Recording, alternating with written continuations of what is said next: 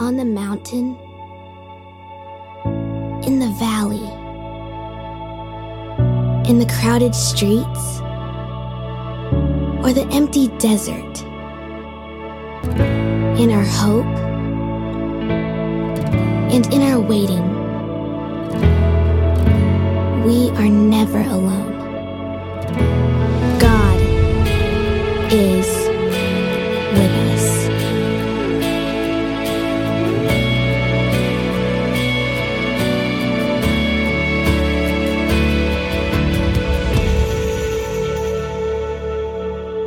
This morning we are starting our new Christmas series, God with Us.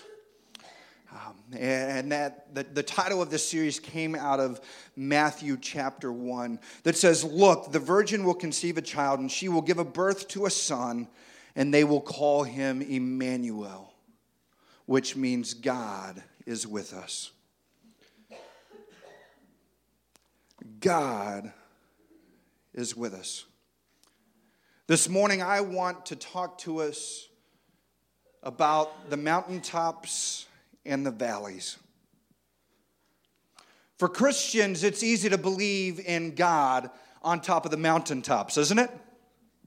Right? When everything is going well, when everything is going just as you had hoped, when there are no troubles at all, when everything is just as you had hoped it was, it's easy to believe that God is with us. Right? It's easy to sense God's presence.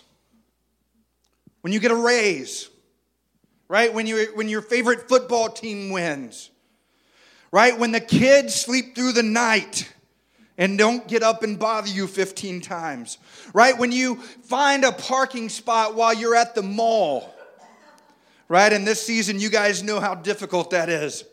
And when things are going great, it is easy to sense God.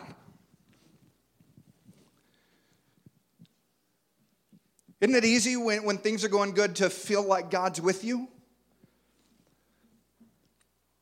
But you see, it's more difficult when things are not going as planned. It's way more difficult to feel like God is with you in the middle of the valley. Right? In the middle of the valley, oftentimes it's easy to feel like you're all alone. Like you're the only one that's going through what you're going through. It's easy in the valley to feel scared. It's easy to feel and to be hurting. Right? In the valley, you might have gotten there because of bad news or bad circumstances. But in the valley, it's easy to forget that God is with us. How many of you guys have ever had those mountaintop experiences where you knew God was with you? Right? And if you've had those experiences, and you've definitely had the valleys where you question whether God was with you or not, right? But how many of you guys know that sometimes in life, you can be both on the mountaintop in one area and in the valley in the others?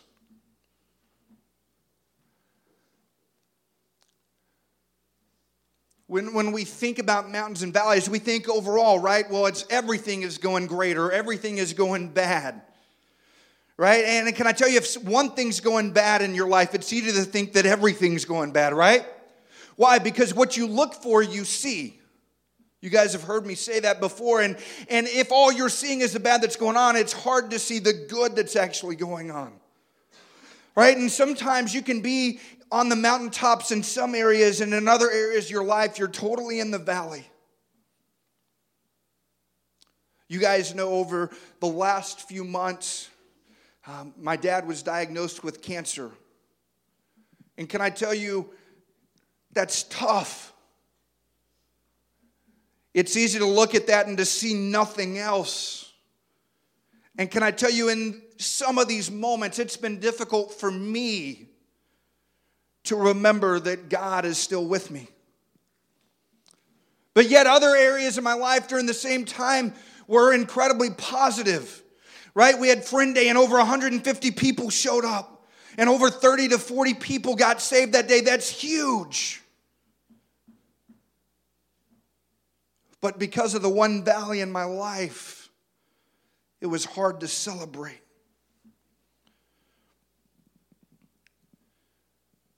Right? Maybe for you, the valley's the marriage.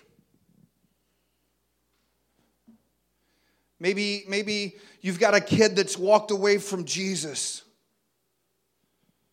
Right? Maybe you feel close to God and then all of a sudden something changed with your job.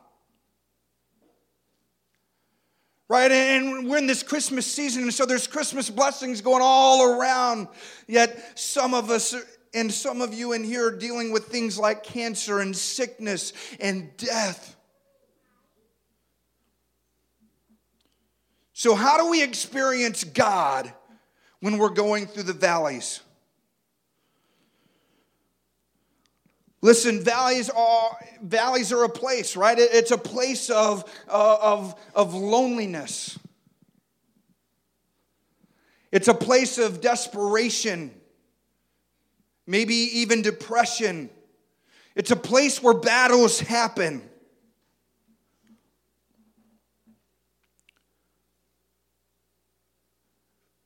But the good news is valleys can also be places of growth. They can be places that build your faith. They can be places where you experience God in a different way, whether you're in the mountaintop or whether you're in the middle of the valley. Listen, we may enjoy God on the mountaintops, but we get to know Him more intimately in the valleys. Let me say that again. We may enjoy God on the mountaintops, but we get to know Him more intimately in the valleys. Psalm 84, 5-7 says this: "Blessed are those whose strength is in you, whose hearts are set on the pilgrimage. As they pass through the valley of Baca, they make it a place of springs. The autumn rains and also cover it with pools. They go from strength to strength till each appear before God in Zion." So it says that they passed through the valley of Baca. The valley Baca was desert country. And here in this desert valley, there were lots of thorns, right? And there were wild animals that would chase you and would try to kill you. There were vipers, there were snakes, right? And there were cats, which you guys know that cats are like Satan's favorite animal in the world. And there were probably big cats there. And there was danger. And the thing with the valleys is you weren't going to get through the valley unscathed. You were going to come out of the valley with bumps and bruises and cuts if you made it out. You see, it was nearly impossible to travel through the Valley Baca without facing trouble and hardship. You see, the Valley Baca, I believe, is a parallel to our own lives. And many times we feel like we're never going to get out. And if we do come out, we come out with bumps and bruises and scrapes, and we're bleeding and we're hurting, and we feel like the enemy has tried to kill us.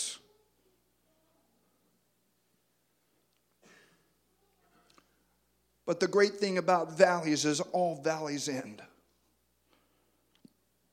The Valley of Baca, when you look at the original Hebrew here, it means valley of tears, or valley of weeping, or valley of loss. Can I tell you, that doesn't sound very encouraging, does it?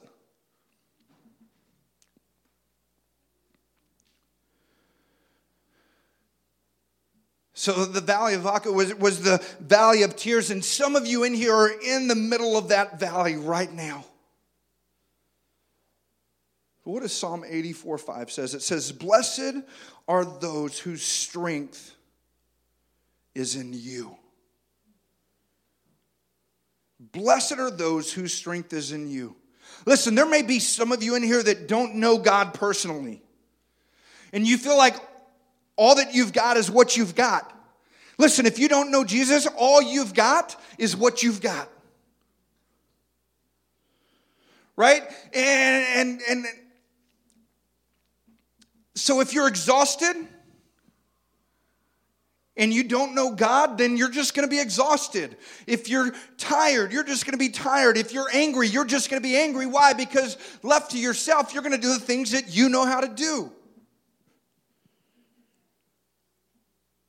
But listen, if you're exhausted and you know God, then you can have His strength. If you're tired and you know God, you can have God's strength. If you're hurting and you feel like you can't go on anymore, listen, if you know God, you can have God's strength.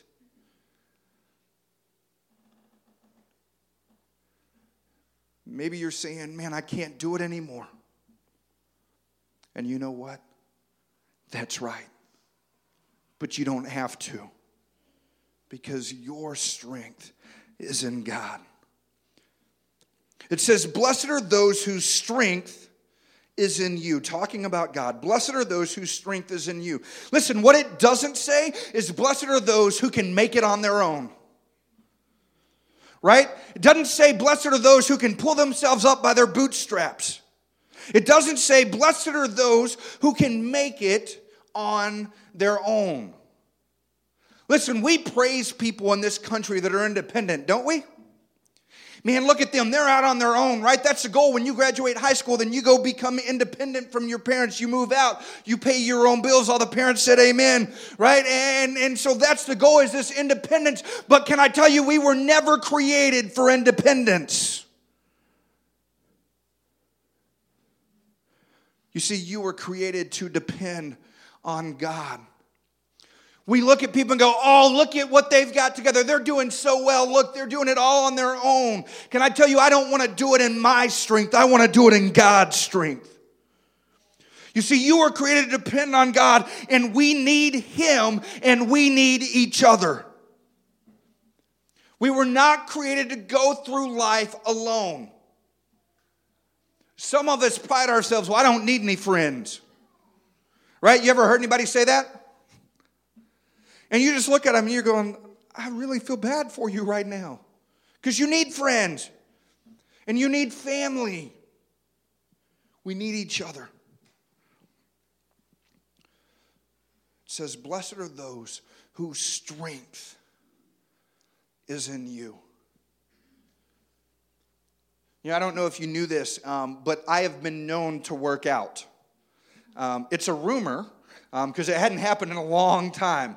But I have been known at some points in my life to work out. And one of my best friends in high school and through college, and we still talk now, his name is Eric. You guys have heard me talk about Eric. And Eric and I used to work out all the time. And believe it or not, at one point in my youth, like 15, 20 years ago, I was a lot buffer and stronger than I am now. And when we'd go to the gym, we would work out, and we would work out hard. And I remember this one day we were working out our chest. And so we were doing bench press. And if you've ever worked out, you know that the goal is to increase the weight, to become stronger so that you can do more. And so sometimes what we do is we would load the bar up with more weight than we could handle.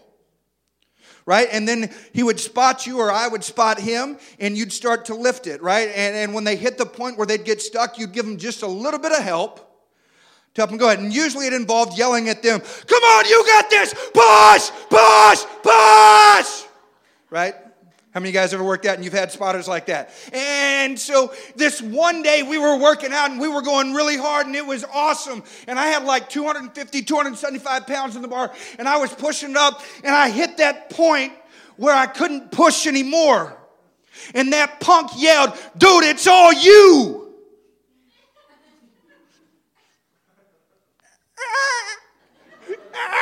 Trying to push it up. And can I tell you, in that moment, I failed. It was too much weight for me to handle on my own. Yet he kept going, dude, it's all on you, it's all on you, it's all on you. And you know what I did? I pushed as hard as I could, but it didn't matter how hard I pushed. I could not get it up on my own. And he had to reach down and pick it up off me. Oh, man, you had that. I can't believe I had to help you. I'm like, shut up, dude. Listen, when we are weak, we are made perfect in His strength.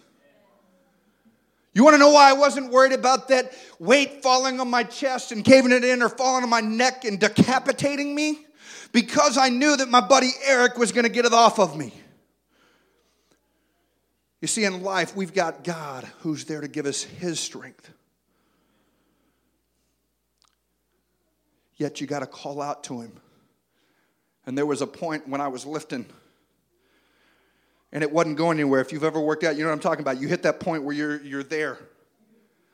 And all of a sudden, I feel it starting to drop a little bit. And I said, dude, I need you. Get it, get it, get it. And you know what he did? He grabbed it. And sure, he gave me a hard time about it, but he didn't let me fail. See, when we're weak on our own, we're made perfect in God's strength. Psalm 84:5 in the New Living Translation says, what joy for those whose strength comes from the Lord, who have set their minds on a pilgrimage to Jerusalem. It says, blessed are those who have set their minds on God. You've got to set your mind on God. Remember the things that I told you, that if you look for it, then you'll find it. If you look for it, you will see it. Listen, you've got to set your mind on the things above, not on the things below. Listen to me, you got to set your mind on God and not your circumstances. Colossians says, whatever is pure, lovely, excellent, praiseworthy, it says, dwell or think on these things. Well, Pastor, you don't understand. My spouse is a doo-doo head. Cool, I get it. But fix your eyes on God. And put your thoughts on God. And begin to pray for your spouse that they won't be a doo-doo head. Right? Because how many of you guys know sometimes spouses are stubborn? Or, Pastor, you don't understand. My kids aren't doing what they should be doing. I tell them to pick up their toys and they just leave them there and look at me. Like they don't speak English. Maybe try it in Spanish. That's what we do with our kids. And you're looking at them and you're going, Pastor, you don't understand. My kids are rebelling. No, I get it. But look at God. Because if what you're doing isn't fixing it, you can't do it in your own strength. You need something or someone bigger than you to take care of it. Listen, I think some of us stay in the pits of despair because that's the only place that we focus. I think we stay there longer than we have to because we refuse to look up, and all we do is we look at what's going on. And we've got our head buried so that all we see is the bad and we don't see any of the good. And we stay there because it's comfortable. Pastor, pits of despair aren't comfortable. It can be if it meant that you got to change. And so what do you got to change? You got to change the way you think. Listen, what you think matters. Pastor, you'd be proud of me. I didn't cuss out anybody on the way to church this morning. Man, I'm glad, but did you cuss at them in your head? Did you flip them the bird in your head? Were you talking bad about their mama and their greasy granny? Probably. You should not do that. Listen, what you think about matters. How many of you guys have ever heard somebody tell a child, you're so stupid? Right? Can I just tell you, you should never speak that over a kid. You want to know why? Because if a kid hears it over and over enough and again and again and again, they're going to begin to believe it, because what you speak is what comes to fruition. You want to have a bad day? Hey, how many of you guys tomorrow, you just like to wake up and have a bad day? Listen, I'm going to give you the guaranteed way to have a bad day tomorrow. You ready? Here's what you can do. When that alarm clock goes off, it's Monday morning, right? Oh, gosh, it's Monday. It's a Monday. And when you get up, I want you to go, God, it's Monday. Mondays are always bad. And you know what's going to happen? You're going to end up having a Monday that's bad.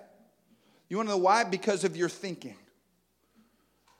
Remember I said, if you look for it, you'll find it. Remember? If you think about it, you'll see it as well. Listen, if I want to think that my wife is mean and rude, it's not going to be hard for me to find things that she does that I can interpret as being mean or rude.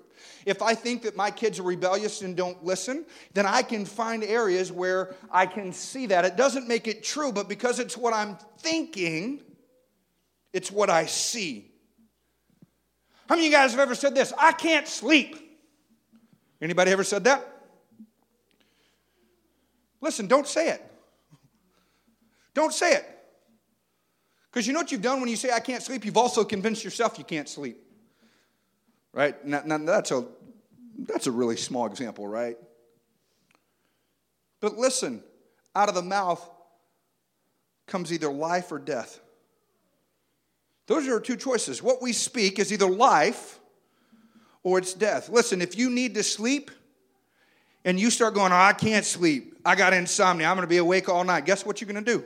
Be awake all night because you're beginning to speak that death into your sleep. So begin to speak life. Focus on the things above. What did Colossians say? Whatever is pure, lovely, excellent, praiseworthy, think or dwell on those things. Listen, my current circumstances may be in the middle of the valley, but my mind is fixed on God. Right? My heart may be anxious, but my mind is fixed on God. My soul may be aching, but my mind is fixed on God. My emotions may be racing, but my mind is fixed on God. Listen, maybe you've got too much to do, right? Maybe you haven't even started Christmas shopping, or maybe your marriage is in a bad place, or maybe your in-laws just get on your nerves like crazy, or maybe you're trying to figure out how you're even going to pay for Christmas and pay for meals and pay for stuff. But listen, if your mind is fixed on God, the other things will take care of themselves. In verse 6 it says, as they passed through the valley of Baca, they make it a place of springs. The autumn rains also and cover it with pools. Listen, it says, as they pass through. Listen, we may be in the middle of the valley, but we have got to understand that the valley is not the destination. Come on. We may be right in the middle of the valley, but we've got to understand that the valley isn't the place we go to rest. We are just passing through. Listen, it says, even though I walk through the valley of the shadow of death, right? What did it say? Did it say, even though I lay down in the valley of the shadow of death? Even though I sit down and drink a cup of coffee in the middle of the valley of the shadow of death? No, it says, as I walk through. Listen, some of us need to walk through our valleys. But that's not easy, is it? Because valleys are hard. Listen, some of us in here would just rather our valleys be gone. Right? We just want out, right? And we pray prayers like, God, just take this away from me. Make it stop. I can't handle it anymore. God, make it stop. Listen, God says that the way is through, not out. You want to get out of your valley, then walk through your valley. Quit asking God to get you out. Ask God to help you through. So what are they doing? They were heading towards Jerusalem, right up the house of God, the city of refuge. It was the place of peace. To get to the city of refuge, they had to travel through the valley of tears. Listen, for many, the valley is the pathway to the place of peace. For you, it may seem hard and you may not be able to tell what's going on, but if you will keep walking through, you'll eventually get to your destination. But you got to remember that in the midst of the valley, you have not arrived. You are not at your destination. So the only thing you can do is walk. Verse 6 says that as they pass through the valley of Baca, they make it a place of springs. The autumn rains over it and also covers it with pools. Says they make it a place of springs.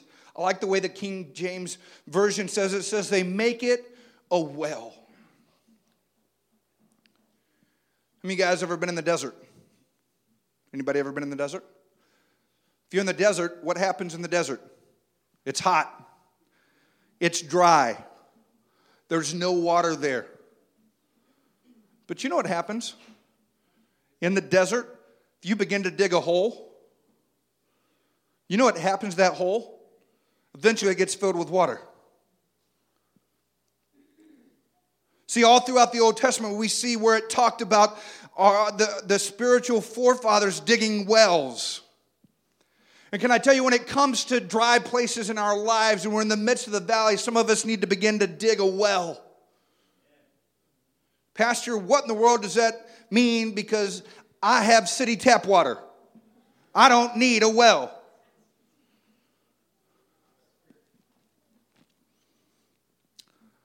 Listen, some of us in the midst of the valley are going through incredibly dry times from God. Or we feel like we're in the midst of a desert. And we feel like God isn't speaking to us. Or we feel like God is not there. But listen to me, God hasn't gone anywhere. See, the same God that's the God of the mountaintop is still the God in the valley. The only thing that has changed is your position. Right? And so I believe that many times the reason God doesn't speak to us is we haven't prepared ourselves to be spoken to. My wife and I, one of the things we do to relax in the evenings is we like to watch TV, and we put something on the TV, but we don't really watch it. It's kind of on in the background, and we'll both be on our phone. She'll be reading books. I'll be reading dumb articles or playing stupid games on my phone. That's just how we relax. And sometimes my wife wants to speak to me. And sometimes I don't want to hear what she's got to say because I'm in the midst of my game. I'm like 3 more levels, and I'm going to bleep this. And if I'm going to hear what she's got to say, then I've got to prepare myself to hear it. So you know what that means? I got to put my phone down. I got to mute the TV and go, okay, now what was that? Because I didn't hear you at all. Right? And she'll get frustrated at me. But in that moment, I wasn't prepared to listen, but then I was. And so you know what she does so lovingly? She says it again. Sometimes with a little bit more angst than the first time. Right? But I think we all do that, don't we? And so you want to know why she gets frustrated. It wasn't because I didn't hear her. It's that I wasn't prepared to hear her. So I believe many times God is silent in our own lives because we haven't gotten prepared to hear from God. So I believe for some of us, it's time for us to just get back into our prayer closet and get alone and begin to dig that well and wait for God to speak. Listen, maybe you're in the dry place in your life right now. Maybe you're in the midst of the valley where it doesn't seem like anything's going right. Begin to dig that spiritual well, right? You dig a small container, a small hole. Well, why? Because we know that it's going to fill up. So listen, in the middle of the valley, in the middle of the desert, you dig the hole and you have trust that God will fill it. Do you hear me? If you're in the middle of the valley, you've got to dig the hole, and it's not just enough to dig the hole, right? That's having the faith to do it, but you've got to have the trust that God is going to make it rain or God is going to fill it.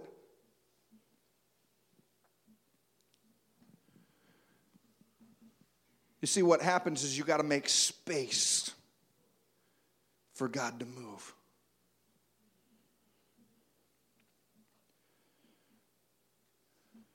You see, we see that Jesus did this in the lives of people, didn't he?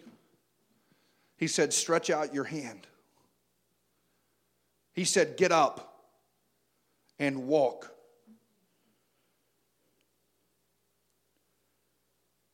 Jesus said, if you show me your faith, then I will show you my faithfulness. So what kind of shape are you in? Maybe it's physically. Maybe your body, you're struggling. Maybe it's financially. There's some struggles there. Maybe it's relationships or kids. Whatever it is, here's my question that I would ask is, are you making room for God to move? Listen, buried in the middle of this passage of pain is a promise, and it's this: if you dig it, God will fill it. If you draw near to me, God said, I will draw near to you. If you seek me, then you will find me. If you make room for me, I will reveal myself to you. But here's what I've learned over the years, is that God rarely reveals himself to you if you're rushed. God, I got 2 minutes. Speak, Lord, I'm listening. And then we expect God to just open it up, but that's not typically how God does it. Think back to the burning bush. Was that a short thing that happened there? No, it took some time. And Moses saw it off in the distance. And it wasn't unusual to see a bush burst into flames, but it was unusual that it kept burning. And so he walked up there, and God told him, he said, Moses, take off your shoes because the ground you're standing on is holy ground. And in that moment, Moses began to have communion with God. And he wasn't up there for just one worship song or 3 worship songs that he had playing on his tablet iPad, right? The only tablet he had was a concrete one. It wouldn't be good for listening to music through. Right? He didn't have a worship team up playing a music so that he could feel God. He didn't have music playing in the background so that he could press in and hear what God says. No, it was just him alone on the mountaintop. In the middle of the desert with a bush that kept on burning. See, I believe sometimes we don't hear God because we haven't slowed down enough to hear from God. We live in a microwave society, don't we? In a fast food society. If you don't want to cook tonight, good news. You can just drive through the drive-thru and get something that substitutes this food, because we can't call any of it real food. Right? And we can get something that can put calories in our body and give us some nutrition. What can I tell you? Fast food doesn't compare to a home-cooked meal. Here's the thing about home-cooked meals, though, is it takes time. What did God say? He said, be still and know that I am God. You got to be still in the presence of God. When was the last time that you got alone with God and were still in his presence? Because what do? We maybe read a chapter or two or maybe a verse or two, and we throw up a couple of prayers, hoping that God will grab them and answer them. But we don't take the time to be still and listen to what God would say to us. Listen, prayer is a two-way thing, not a one-way line. So you got to begin to hear from God. And the only way you can hear from God is if you get alone and get still. See, what happens is you got to prepare for the presence of God. You see, I think back to even Old Testament times when they were building the temple. Well, what was the temple? The temple, they were preparing for the presence of God that would dwell inside the temple. Right? And so there were certain things that had to be done. And if a minister or a priest at the time, who would be a modern day pastor or a minister, was to go into the presence of God, they had to prepare themselves. And if they went in an unworthy manner, God would strike them dead. Why? Because we serve a holy God. And so they had to prepare to receive the presence of God. Yet some of us in here don't do that, do we? We sin one moment and then go to God the next. We're looking at pornography on our phone one minute, and the very next we're talking about how much we love God because our favorite worship song came on. Right? We're out drinking on Saturday night and getting drunk, and then we're back at church and we're like, ooh, praise Jesus, he's so good.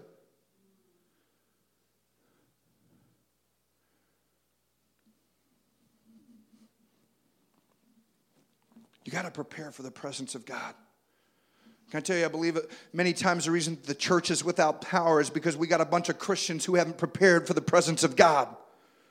The reason we walk into church services and nothing happens is because you've got a church that wasn't prepared for the presence of God. The reason that we've got a world that's around us going to hell is because we've got a group of believers around the world that have not prepared for the presence of God.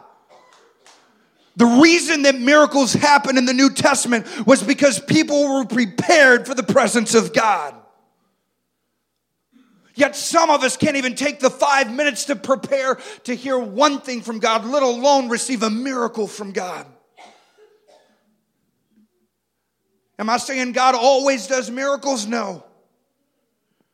But I can guarantee you, if you don't prepare yourself for it, you'll never get it. Listen, we've got a workout facility over there that's great. It's got weights in there. And if you go use it, you're going to get in shape. But if you don't use it, you ain't going to get in shape. Right? You're going to put on 20, 30, 40 pounds.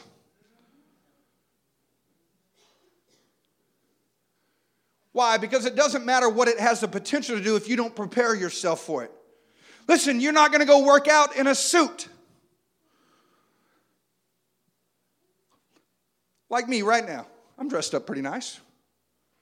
I'm not going to go work out in this. If I do, this coat's going to bust. This shirt, the buttons are going to pop. And listen, it's not because I'm so swole. It's because I'm so swollen. Right? Why? Because I'm not prepared.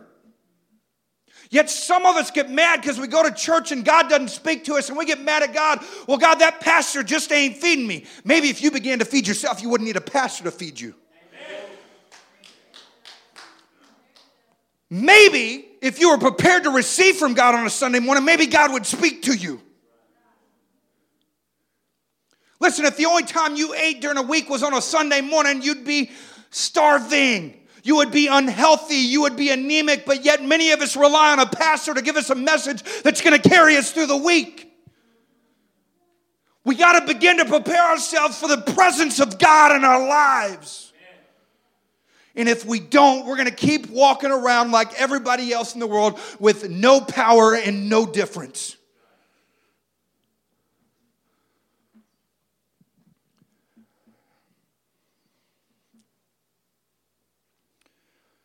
Over the last few months, we've had a lot of moments that I've questioned God.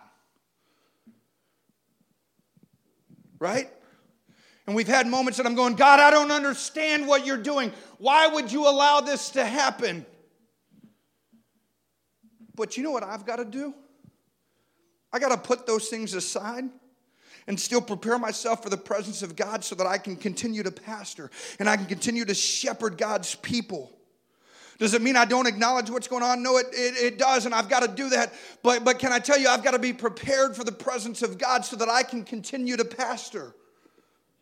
Listen, you guys want me to have a fresh anointing each and every day. How many of you guys would be okay if next week I preach the same message I preached today? Right? Or the next week I preach the same message. Or Christmas Eve I preach the same message. Some of y'all would be going, well, Pastor obviously ain't been preparing. And so he's just grabbing his old notes. Right? But you know what's crazy? I could preach the same message the next 4 weeks and some of you guys wouldn't even notice. I could preach the same message. You're going to continue to hear new things. Why? Because all things are new in God. It's the reason that you can read the same scripture for the 100th time and get something different this time. Because it's alive and it's breathing. But you see, I've got to have a fresh anointing and I've got to have a fresh word from God so that I can speak it and exhort this congregation. And you want that. You want a fresh fire. Right? How many of you guys like fire? I love winter because you can do fires. Well, unless you're doing winter in Mahia. Then you crank the air conditioning down so you can do fires. Did it 3 weeks ago, don't play. And you know what's great about fires? When you first start the fire, man, it's big and it's crackling and there's a big flame. But you know what happens when you leave the flame unattended? It begins to go down, and all of a sudden those embers begin to turn black and gray instead of red. And so what do you do in order to make the fire go again? You got to stack some more wood, and you got to stoke the fire. You see, I believe that it's time for some of us in our own spiritual lives to be some stick stackers.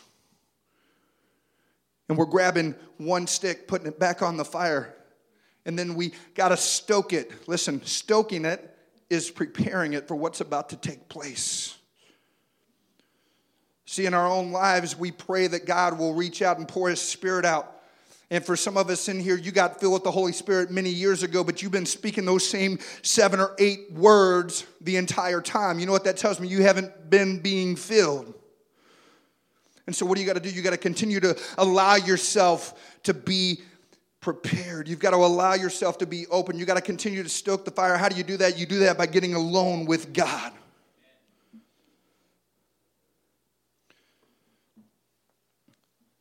So you see, sometimes in the midst of our valleys, we've still got to lead on the mountaintops.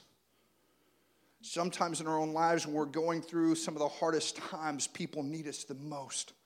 And we say things like, I just don't have anything else to give. Anybody ever said that? And so what do? We've got to rely on God to give us something to give. And can I tell you what God wants to give and what I've got left to give? You'd rather have what God wants to give.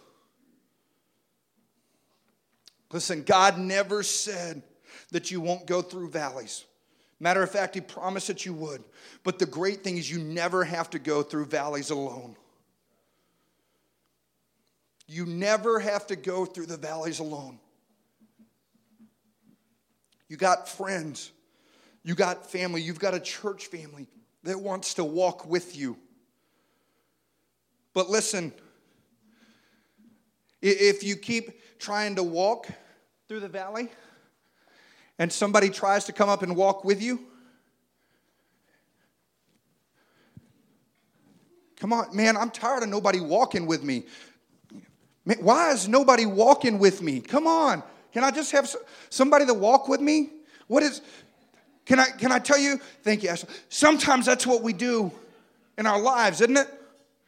We want people to walk with us, but we continue to push people away and don't let people in.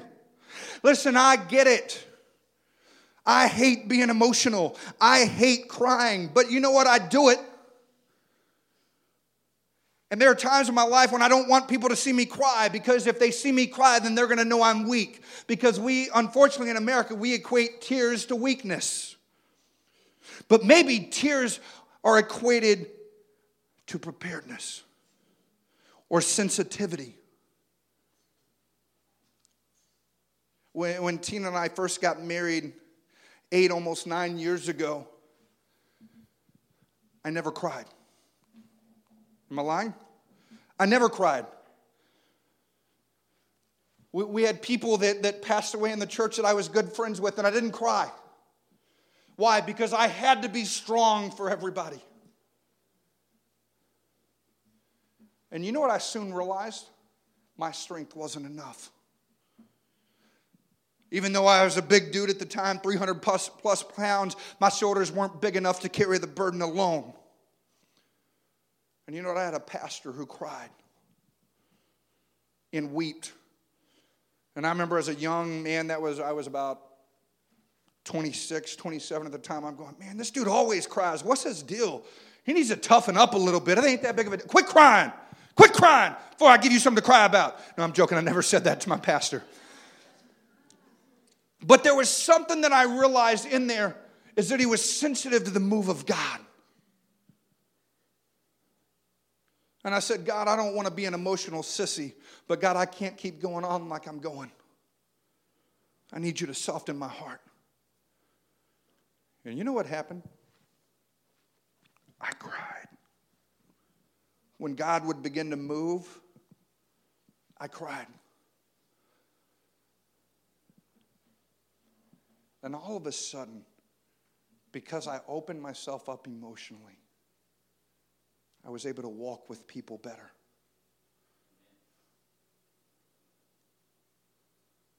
Listen, you lead people through your strengths, but you connect with them in your weakness. Listen, you don't have to be strong all the time. It's okay to be weak and for people to know that you can't do it on your own, because guess what? They already do.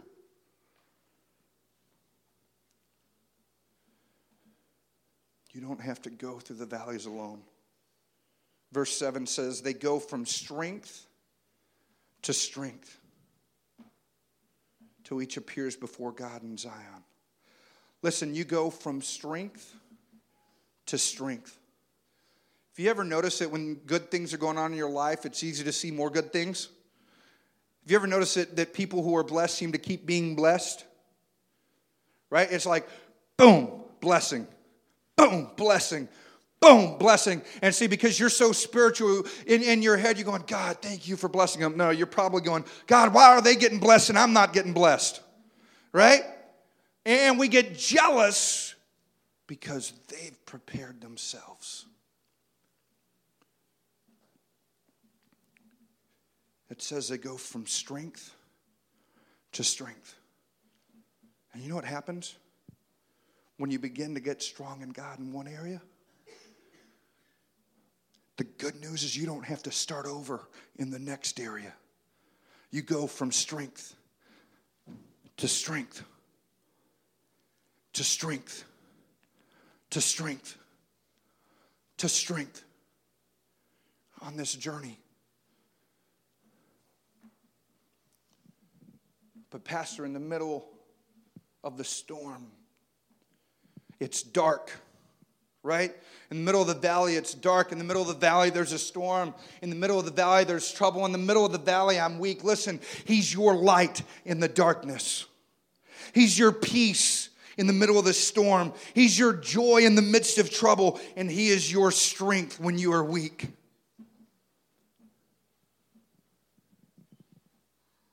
You guys know my dad was diagnosed with small cell lung cancer several months ago now.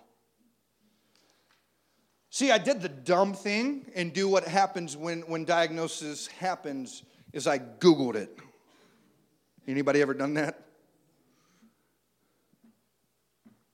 You know what I found out on Google? That small cell lung cancer has a 2% survival rate to 5 years. Here, let me translate that for some of you that aren't math people. It means at the 5-year mark, only 2% of those who are diagnosed are still alive.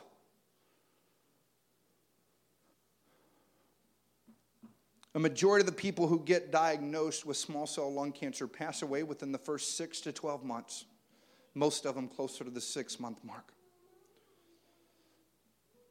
Can I tell you, when we got the diagnosis, we were scared. We were. We didn't understand. We cried out to God. God, what is this? Why are you doing this? Yes, as a pastor, as someone who's been doing this, I asked God, why are you doing this? That was the wrong question. It wasn't God that did it. The truth is some decisions that my dad has made all of his life contributed to this. But it doesn't make it easy, does it? And can I tell you, I don't know the countless tears that we've cried. The nights that we've been woken up, or that I've been woken up in the middle of the night, crying, realizing that this may be the last holiday season we've got with my dad. I don't know how to explain that, but I didn't get it. As a family, we talked about it, and we made plans to do Christmas. We always do Christmas with my mom and then do Christmas with my dad and his wife within the next week or month or so. And so we made plans to rearrange our schedule to be able to spend our last holiday season with my dad. And it's been a battle. For the last 6 months or so, my dad's been in excruciating pain. For the last 4 months, he hasn't been able to keep any food down. Anything he eats, he's throwing it right back up. He's lost close to 45 pounds over the last 2-3 months. And can I tell you, in the midst of it, I question God. But you know what's great? God's big enough to handle our questions.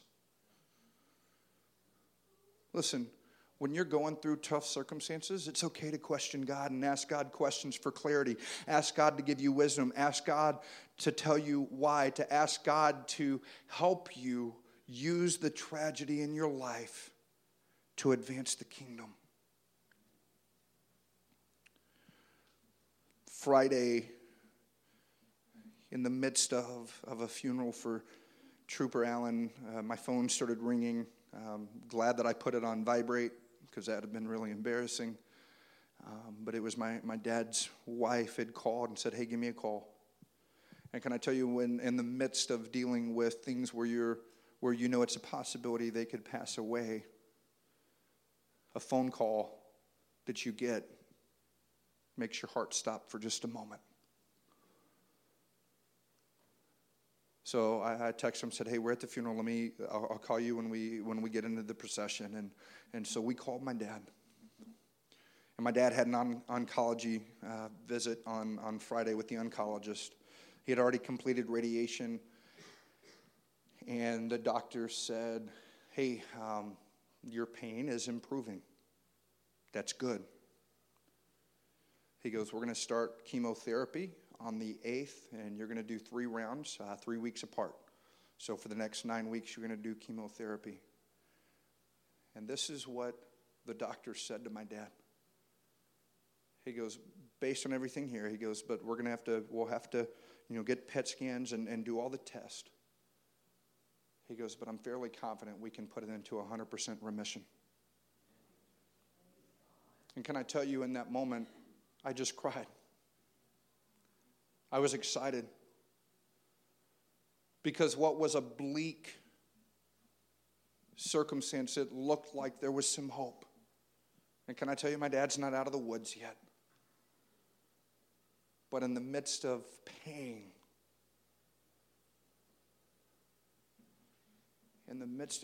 there was good news.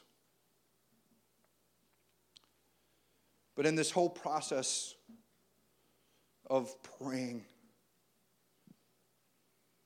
over the last 6 months and dealing with cancer,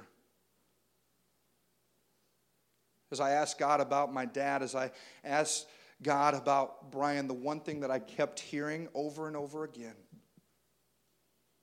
was trust me. Trust me.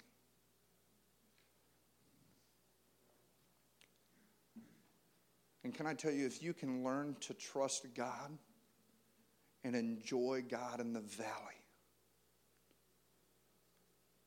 it'll take your relationship to a whole new level on the mountaintop. Pastor, you don't understand. You've never walked through my valley. You know what? You're right. I probably haven't. But I do know it's in the valley where you can get intimately close with God. And when we get to know God in the valley, it allows us to enjoy Him on the mountaintop. So what do? We seek His strength. Listen, you feel weak? Then seek His strength. You feel like you can't go on? Ask God to strengthen you to do it. So you've got to seek God's strength. You've got to fix your mind on the things above. Whatever is true, whatever is noble, whatever is praiseworthy, you've got to begin to fix your eyes and your mind on heaven. And the last thing you got to do is you got to prepare for God's presence, and you got to dig a well. You got to dig a well. Pastor, I'm in the middle of the valley. There's no water in sight. It hasn't rained for months. I've had no good news in years. You got to dig a well and trust God that He'll fill it. You got to dig a well and trust that God will fill it. Listen, here's what it is. It's putting your faith into action. It's one thing knowing God can do something. It's another thing preparing for God to do it. I can understand that God wants to heal my knee, but if I never walk, then I'm not walking in faith. Right? I can believe that God is going to heal my migraines, but if I keep thinking how terrible these migraines are, then you know what I'm going to feel? How terrible these migraines are. So I believe some of us in here need to begin to praise God before the healing takes place. I believe some of us in here need to praise God for the breakthrough before the breakthrough takes place. I believe some of us in here need to begin to praise God for bringing us out of the valley when we're in the midst of the valley.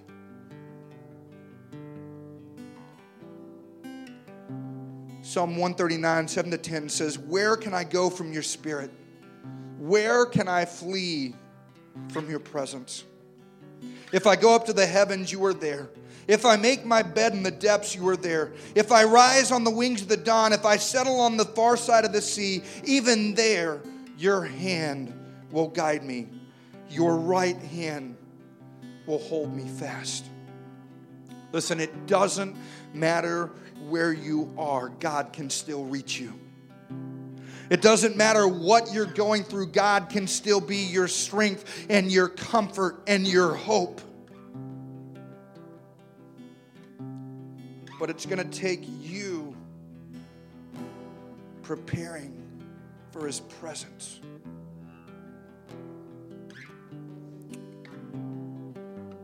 God, today, oh, we thank you that not only are you a God of the mountaintops, but God, you're a God of the valleys. God, and in the midst of the valleys, God, we begin to grow. God, we begin to see you in a different light.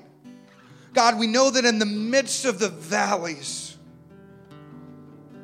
God, we can get to know you in a more intimate way. But God, the valleys are hard.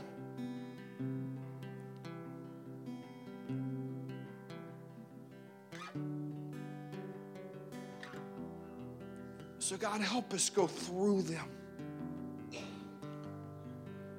With every head bowed, every eye closed today, you would say, "Pastor, I'm in the midst of a valley, and I want you to pray with me." Maybe it's a bunch of things, maybe it's one thing, but today you'd say, "Pastor, that's me. Pray with me." If that's you, just raise your hand right where you are. Yeah, hands all over the place. God, I pray for those who raised their hands, God, and maybe those who didn't have the strength to even admit that they were in the valley. God, we pray right now for supernatural strength in Jesus' name. God, we pray that when they feel like they've got no more to give, God, that they're done, God, that they'll begin to rely on your strength. God, that you will help them remember that even in the midst of the valley, God, that it is not a destination, but they are going through it. God, we ask that God, you would help them walk through it. God, that even as they question you, God, that your voice would be loud and clear. God, as they begin to dig the wells and prepare for your presence, God, we pray that you would pour out your Spirit.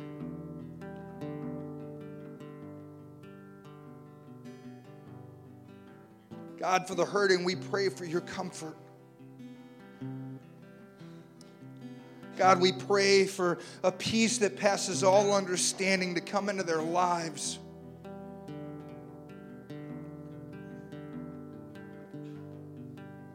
God, we pray that in this moment, God, you would be exactly what they need.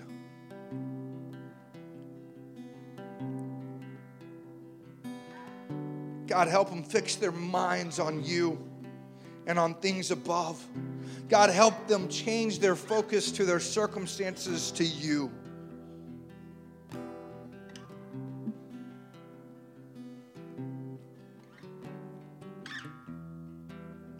with every head still bowed, every eye still closed. Today you'd say, Pastor, I'm not where I should be with Jesus. Maybe you've never followed him as Lord and Savior, or maybe you have at one point and you've walked away, and because of circumstances, you're nowhere near to where God that you should be. That relationship is strained. There's something going on. And today you'd say, Pastor, pray for me that my relationship would be right with God again. If that's you, just raise your hand right where you are. I see your hands. I see hands over here. Anybody else? God, today we thank you, God, for those who would admit that their relationship isn't where it should be with you, God. Maybe they've never followed you and this is the first time they've done it, God, or maybe this is the second, third, or even the 100th time that they've come back to you. God, we pray that you would give them strength to walk with you, God, courage and boldness to stick it out. God, we know that your scripture says that if we draw near to you, that you'll draw near to us. God, that if we ask you, that you'll answer. God, if we seek you and we seek you out, God, that we will find you. So God, I thank you this morning, God, that you have made yourself real. God, I pray that you would help each and every one of us walk this life out, God, in a way that is worthy of the call that you've called us to. God, we thank you for it in Jesus' name. Amen.